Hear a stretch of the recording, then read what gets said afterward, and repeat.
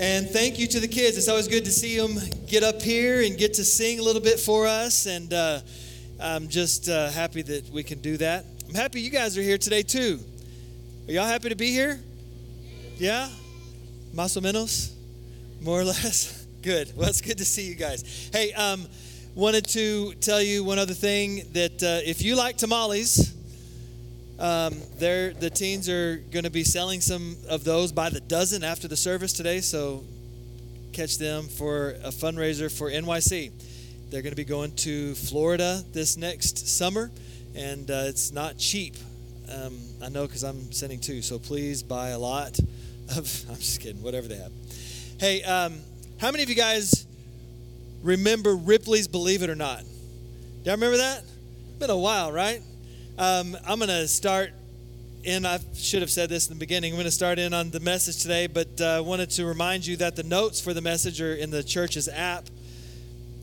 We're in the third Sunday of Advent, taking a break from Ephesians. We're going to get back to that after Christmas. And I was thinking about Ripley's Believe It or Not. I remember growing up as a kid, they would tell these fantastical stories, Ripley's Believe It or Not. And I remember one in particular about blue people. Anybody ever heard of blue people? They went through this whole thing about people who were blue in color, literally like a Smurf. And I was very interested in it because I was going to be a doctor. So the physiology behind that, like how does that happen and what happened? And the Ripley's Believe It or Not, I remember the whole thing. And he said that the capillaries that bring fresh blood that is red, that's most people, that's what you see. That's why we get the color we get. Partly that and pigmentation is you're seeing that. But the vessels that carry the blood away from, back to the heart after the oxygen's been used, that blood is typically blue. And for people who are blue, those vessels are closer to the surface. It was a very interesting thing. And then he ends with, believe it or not, if y'all remember that. Just, he doesn't care if you believe it or not. He's just telling you what it is, and you can take it or leave it. That's how I think about what we're going to talk about today. Believe it or not. We can't make you believe in Jesus. We can't make you believe that there was a baby who was born to a Virgin Mary. We can't make you believe that God became human and came to this earth as a baby in the name of Jesus. Like, we can't make you believe that. So it's like that needs to be a Ripley's Believe It or Not, right? Just the whole Christmas story, believe it or not. That's what I'm reminded of today. And that's how he always ended it. There's some things in life that it doesn't matter if we believe it or not. It's true. It's true or it's not true. You can believe it or you don't have to believe it. But when we're talking about Jesus and about what's going on, we are telling the truth. And we're going to be reading out of Matthew today, talking about John the Baptist. But it reminds me of something we were. Do I do this every week? It's like something we talk about in Sunday school. It reminds me of what we're talking about. But we were talking about truth and how some people believe in truth and some people have a different version of the truth and they believe in things, but they believe in it the way they, are they being dishonest in what they believe or in the truth? And there's such a thing as absolute truth. Things that are just true no matter if you believe them or not, if you like them or not, it just is. Now, a lot of things we can argue about and have discussions about, and, if the Cowboys are the best team in the NFL or not, like that's, it's not as debatable as something else. But anyway, it's a joke. I'm just waiting on them to break my heart again. It seems like they do that every year. But there's things that are debatable, things we can have discussions about, and some things that are just true. So today we're going to read in Matthew chapter 11, starting with verse 2, going through 11. When John heard in prison what Christ was doing, he sent his disciples to ask him, "Are you the one who was to come, or should we expect someone else?" Jesus replied, "Go back and report to John what you hear and see. The blind receive sight, the lame walk, those who have leprosy are cured, the deaf hear, the dead are raised, and the good news is preached to the poor. Blessed is the man who does not fall away on account of me." As John's disciples were leaving, Jesus began to speak to the crowd about John. What did you go into the desert? What did you go out into the desert to see? A reed swayed by the wind? If not, what did you go out to see? A man dressed in fine clothes? No, those who wear fine clothes are in king's palaces. Then what did you go out to see? A prophet? Yes, I tell you, and more than a prophet. This is the one about whom it is written, I will send my messenger ahead of you. You will prepare your way before you. I tell you the truth, among those born of women, there has not risen anyone greater than John the Baptist. Yet he who is least in the kingdom of heaven is greater than him. It's an interesting scripture, right? It's a story about John the Baptist, and we're going to talk some about John. We all know who John the Baptist is. He was Jesus' cousin. He was born before Jesus. He was the one who went to herald the way that Jesus was coming. He is the one who was that wore the crazy clothes and ate locusts and lived out in the desert. Like he was quite the character. So I want to start talking about this today, and the first thing I want to notice through verses 2 through 5 is that Jesus is the Messiah in both word and deed, and we'll get there. I'll tell you. John is in prison at this time, right? I mean, we get that because it says that he's in prison. He'd been thrown into prison sometime earlier. He had been raising a fuss with some of the Roman leaders and then got thrown in prison. So John, while he's in prison, he didn't really get to see the meteoric rise of Jesus' ministry. So while John was in prison, he begins to hear the stories of Jesus and what's going on, and he hears those things coming back to him. And so, as was true of the time, he had disciples, he had followers, people that he was dealing with, working with, and teaching. And so they would probably come to him and talk with him and visit with him. And so he sent some of them to find out if Jesus truly was the Messiah. And I don't believe John was being facetious in this or trying to stir anything up. I really think that John was curious. Is he the guy? Is Jesus the guy, the one that was prophesied about in the Old Testament, the one that he had been heralding the way for? John, if you remember, right before he was, not long before he was thrown in prison, we don't know exact timelines, but we suspect it was not long before John was thrown in prison, he was who baptized Jesus. And when he baptized Jesus, it says the dove descended and God said, "This is my son with whom I'm well pleased," like a divine moment that John the Baptist got to witness. It would have been amazing. And so he's thinking, oh, this is good. This is going on.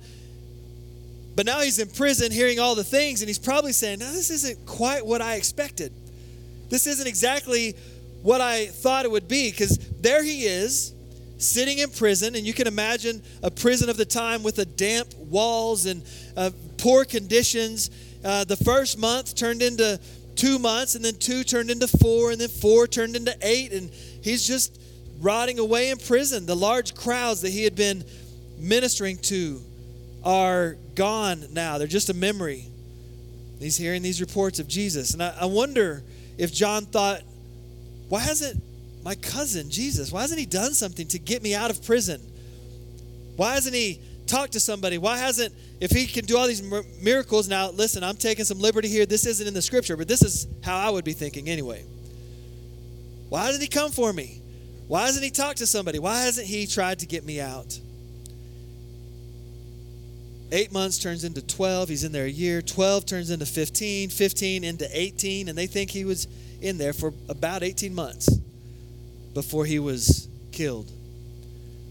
Listen now, when you're going through a period in your life like this, it's hard to believe that God is managing everything. You want to cry out, "How long, God, will you forget me?" This is John the Baptist. This is a relative of Jesus the Christ suffering in prison. So John calls some of his disciples and he says, "Hey, what's going on out there?" I mean, I hear the crowds talking to him, and I hear people talking about him and saying his name. the disciples said, hey, it's all true, man. These crowds, they're flocking to Jesus. But he's not like you. And instead of bringing like judgment that you spoke about, he's preaching mercy and forgiveness.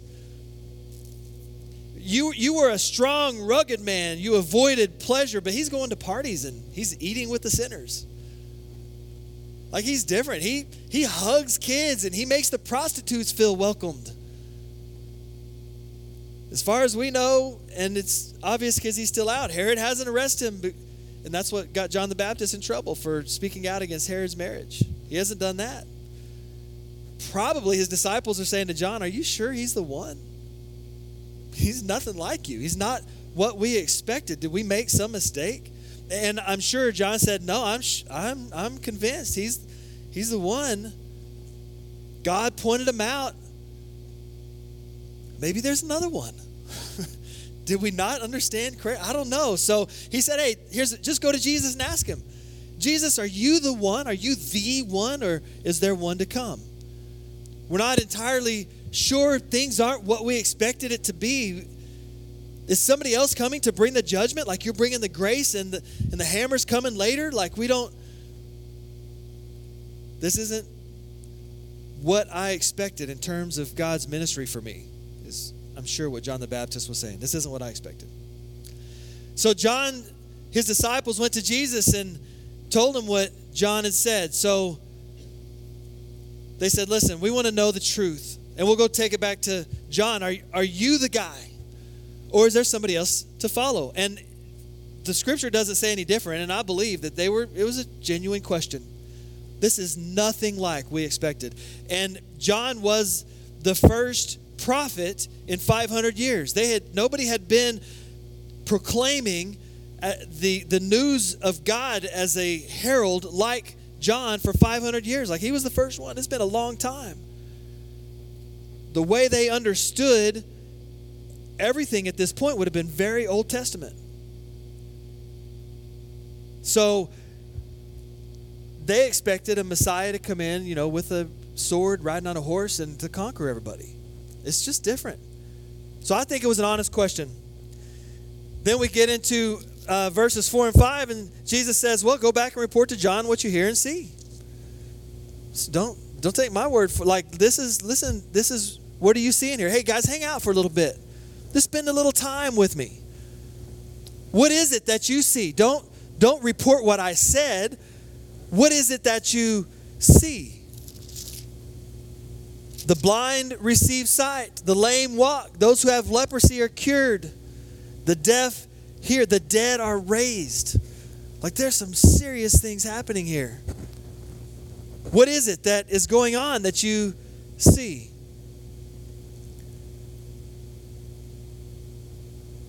So they believed. One of the things that caught me here was he said, the good news, the gospel, is being preached to the poor. Didn't just say it was being preached. It was being preached to the poor. And what's significant about that is Jesus was reaching people that society didn't care about. Because status is what was important. And still is to society. But to Jesus it was not. To Jesus what was important was the poor, the marginalized, the people who were left out. He was including people. And Jesus knew that John knew the scripture. This is why he said it the way he did. The blind receive sight, the lame walk, leprosy is cured, the deaf hear, the dead are raised. The good news is preached to the poor. If John knew the scripture like Jesus knew he did, then he would know Isaiah 61. The Spirit of the Lord is on me because the Lord has anointed me to preach good news to the poor.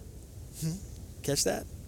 He has sent me to bind up the brokenhearted, to proclaim freedom for the captives, release darkness from the prisoners, to proclaim the year of the Lord's favor and the day of vengeance of our God, to comfort all who mourn.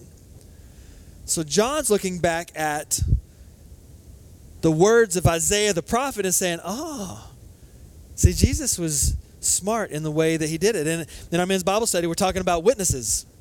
2 witnesses. So Jesus is telling the disciples, well, you guys are a witness to what you see, but the scripture, Isaiah, is also a witness. to what's going on.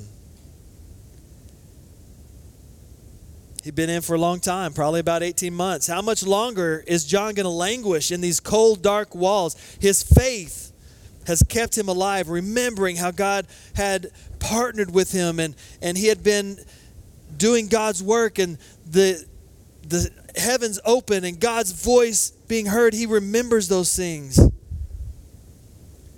Sometimes when our circumstances are not what we expected, we have to remember the goodness of the Lord. Sometimes things are going to get hard. It's going to get tough. You're going to feel like you've been left out, like you're lonely, like things aren't what you expected, like nothing's going like you want it to. But remember the goodness of the Lord. Remember the time that God did something for you. Remember the time that God spoke to you. Remember the time that something good was going on. And then he keeps going. He pronounces a blessing. Blessed is the man who does not fall away on account of me. God blesses those who faithfully do the work that he has called him to do. Those who don't believe will stumble. We have to hold strong to the faith that God is who he said he is. And being blessed is not receiving a new house or winning the lottery. Whoo, I got blessed with that lottery. Like that's not the blessing that he's talking about here. Being blessed is linked to the knowledge that God will guide us and be with us. That's the blessing. We have twisted blessing to be some kind of physical endowment of something, of wealth or prosperity or relationship or whatever. Now those can be blessings, but that's not the intention. It is being blessed is the knowledge that God is working to guide us and to direct us, to move us into the right way, to walk with us where he wants us to go. We're not doing this alone. We are blessed that God is with us. That's what he will take care of everything in our lives. In Matthew chapter 6, a little bit before this, he's talking about the people worry. Why are you worried, man? Even the sparrows have all the things taken care of. Won't he take care of you also? Like he will take care of you. Every need will be met. But then we have to decide, what is it we need? Do we need the boat? One day I'm going to get a boat and y'all are going to know about it. Do we need the boat or do we just want the boat? If I got a boat, man, God, you bless me. Thank you for this blessing. Right? It would be amazing. I would love it. But it's not a need. It's not a necessity. It's not something that I have to have. What I have to have is God walking with me. I have to have the knowledge of Jesus Christ as the Messiah. It keeps going on. And John's disciples were leaving in verse 7. Jesus began to speak to the crowd about John. So his disciples are walking away and Jesus starts to talk about John. John was the forerunner to the Messiah. John would die before Jesus did. So he wouldn't get to experience all of the fullness of the kingdom that the people would experience. So Jesus uses John as an example of what it means to be blessed. I'm sure John didn't expect to spend nearly 2 years in prison at the end of his life, right before he was beheaded. That was not part of his plan. So Jesus begins to speak about him, and he says, what did you go out into the desert to see? A reed swayed by the wind? If not, what did you go to see? A man dressed in fine clothes? No. Those who wear fine clothes are in king's palaces. Then what did you go out to see? A prophet? Yes. He's a prophet. And I tell you, more than a prophet. This is the one, Jesus is declaring, this is the one about whom it is written, I will send my messenger ahead of you who will prepare your way before you. So Jesus is speaking about who John was to the crowd as his disciples were walking away, so they also could take that and say, oh, John, you'll never believe what he said about you. He said that you are the guy, the messenger that was sent ahead of the Messiah. Not only that, but the prophet Isaiah spoke words that are coming true through Jesus, the Messiah. God promises to guide us.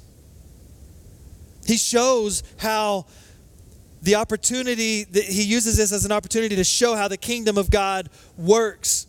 Because he says in verse 11, I tell you the truth, among those born of women, there's not risen anyone greater than John the Baptist. We're talking about Jesus Christ, the Messiah, the Son of God, is saying about John the Baptist, there is nobody greater than him. No one. I mean, and think about the prophets, Isaiah and Moses, who led the people out of Egypt, and Elijah, who didn't even die, was taken in it. Like, we're talking about some giants of the faith, right? He says about John the Baptist, there is nobody born of women greater than this guy. But he follows it up with, yet he who is least in the kingdom of heaven is greater than he. What? You mean you can be greater than the one Jesus declared is the greatest to ever live? That's crazy. How's that even possible? This is how Jesus was trying to introduce to them the kingdom of God. It's all different. It's not what we expect. It's not who can rise to the top. It's not who is the greatest of all. It is who can be the servant of all. We can't jockey for position in the kingdom. We shouldn't jockey for position in our spiritual life, and we shouldn't do it in our physical life if it's putting people under our feet. We have to be a servant. We have to understand that we are the least. If we want to be the greatest, it's all different. It's topsy-turvy. It makes no sense. We have to be willing to surrender and embrace Jesus' way of life in order to be blessed. You cannot be blessed unless you surrender. You can't have control unless you give him control. Like, we could go on all day. It's a spiritual thing that is just almost impossible to understand unless you're in it. We can know nothing unless we walk in Jesus, then we know everything. This could be a fun game. Like, it's backwards. Everything is backwards.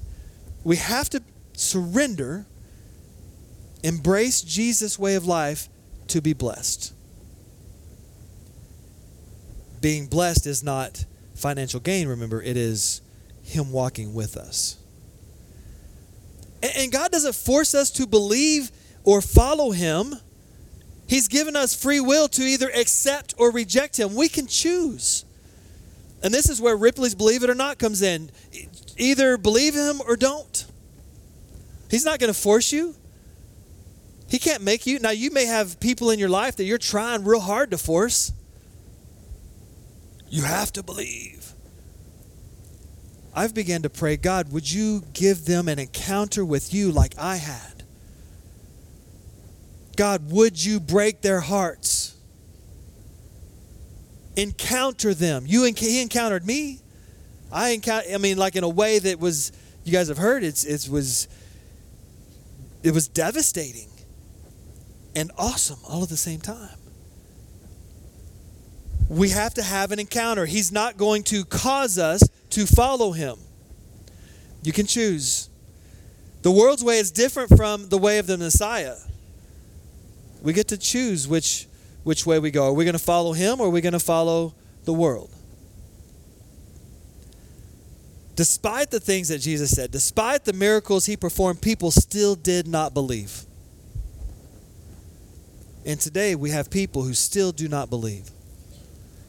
And if you want to get into the evidence of who Jesus was, there have been studies done, there have been books written proving the existence of Jesus and proving his resurrection. Like, over 500 people witnessed Jesus alive. This scripture tells us that. After his death. Not like just saw him alive. Like a lot more people saw him alive than that. But I'm talking about after he died and was raised again, over 500 people. In fact, so much so that in any court of law, we would be able to prove that Jesus was raised from the dead. And people still choose not to believe.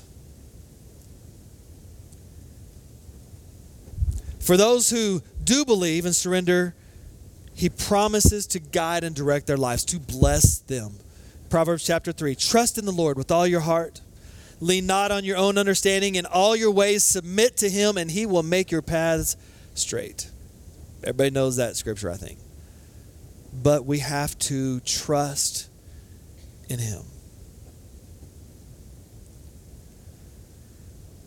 So God's blessing means that we receive God's grace and live under his care. He walks with us. He shows us. He doesn't just say, here's the path, follow it. He says, here's the path. Do you see it? Let me walk with you. Cerise and I were going, she had to do something the other day. I don't even remember what it was. We've been real busy. I'm sure you all have too, Christmas time. We kind of sometimes feel like ships passing in the night, you know. So she was going somewhere, and I said, let's just go together. I'll just go with you.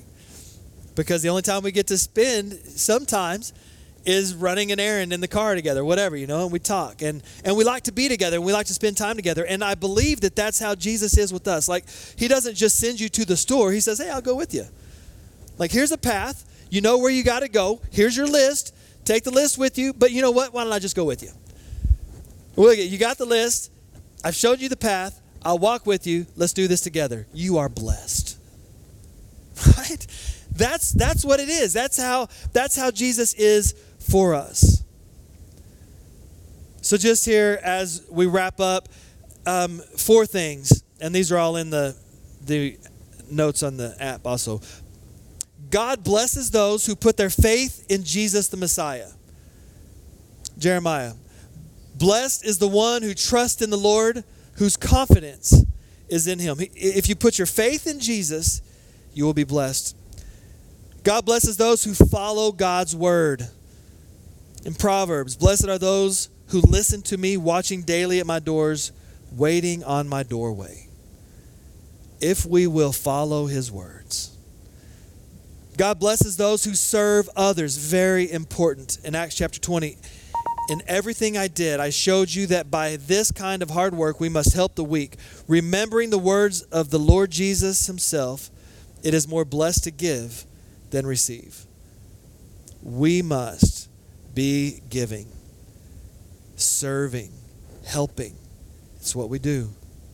And finally, persevere. Blessed is the one who perseveres under trial, because having stood the test, that person will receive the crown of life that the Lord has promised to those who love him. If we persevere, he will bless us.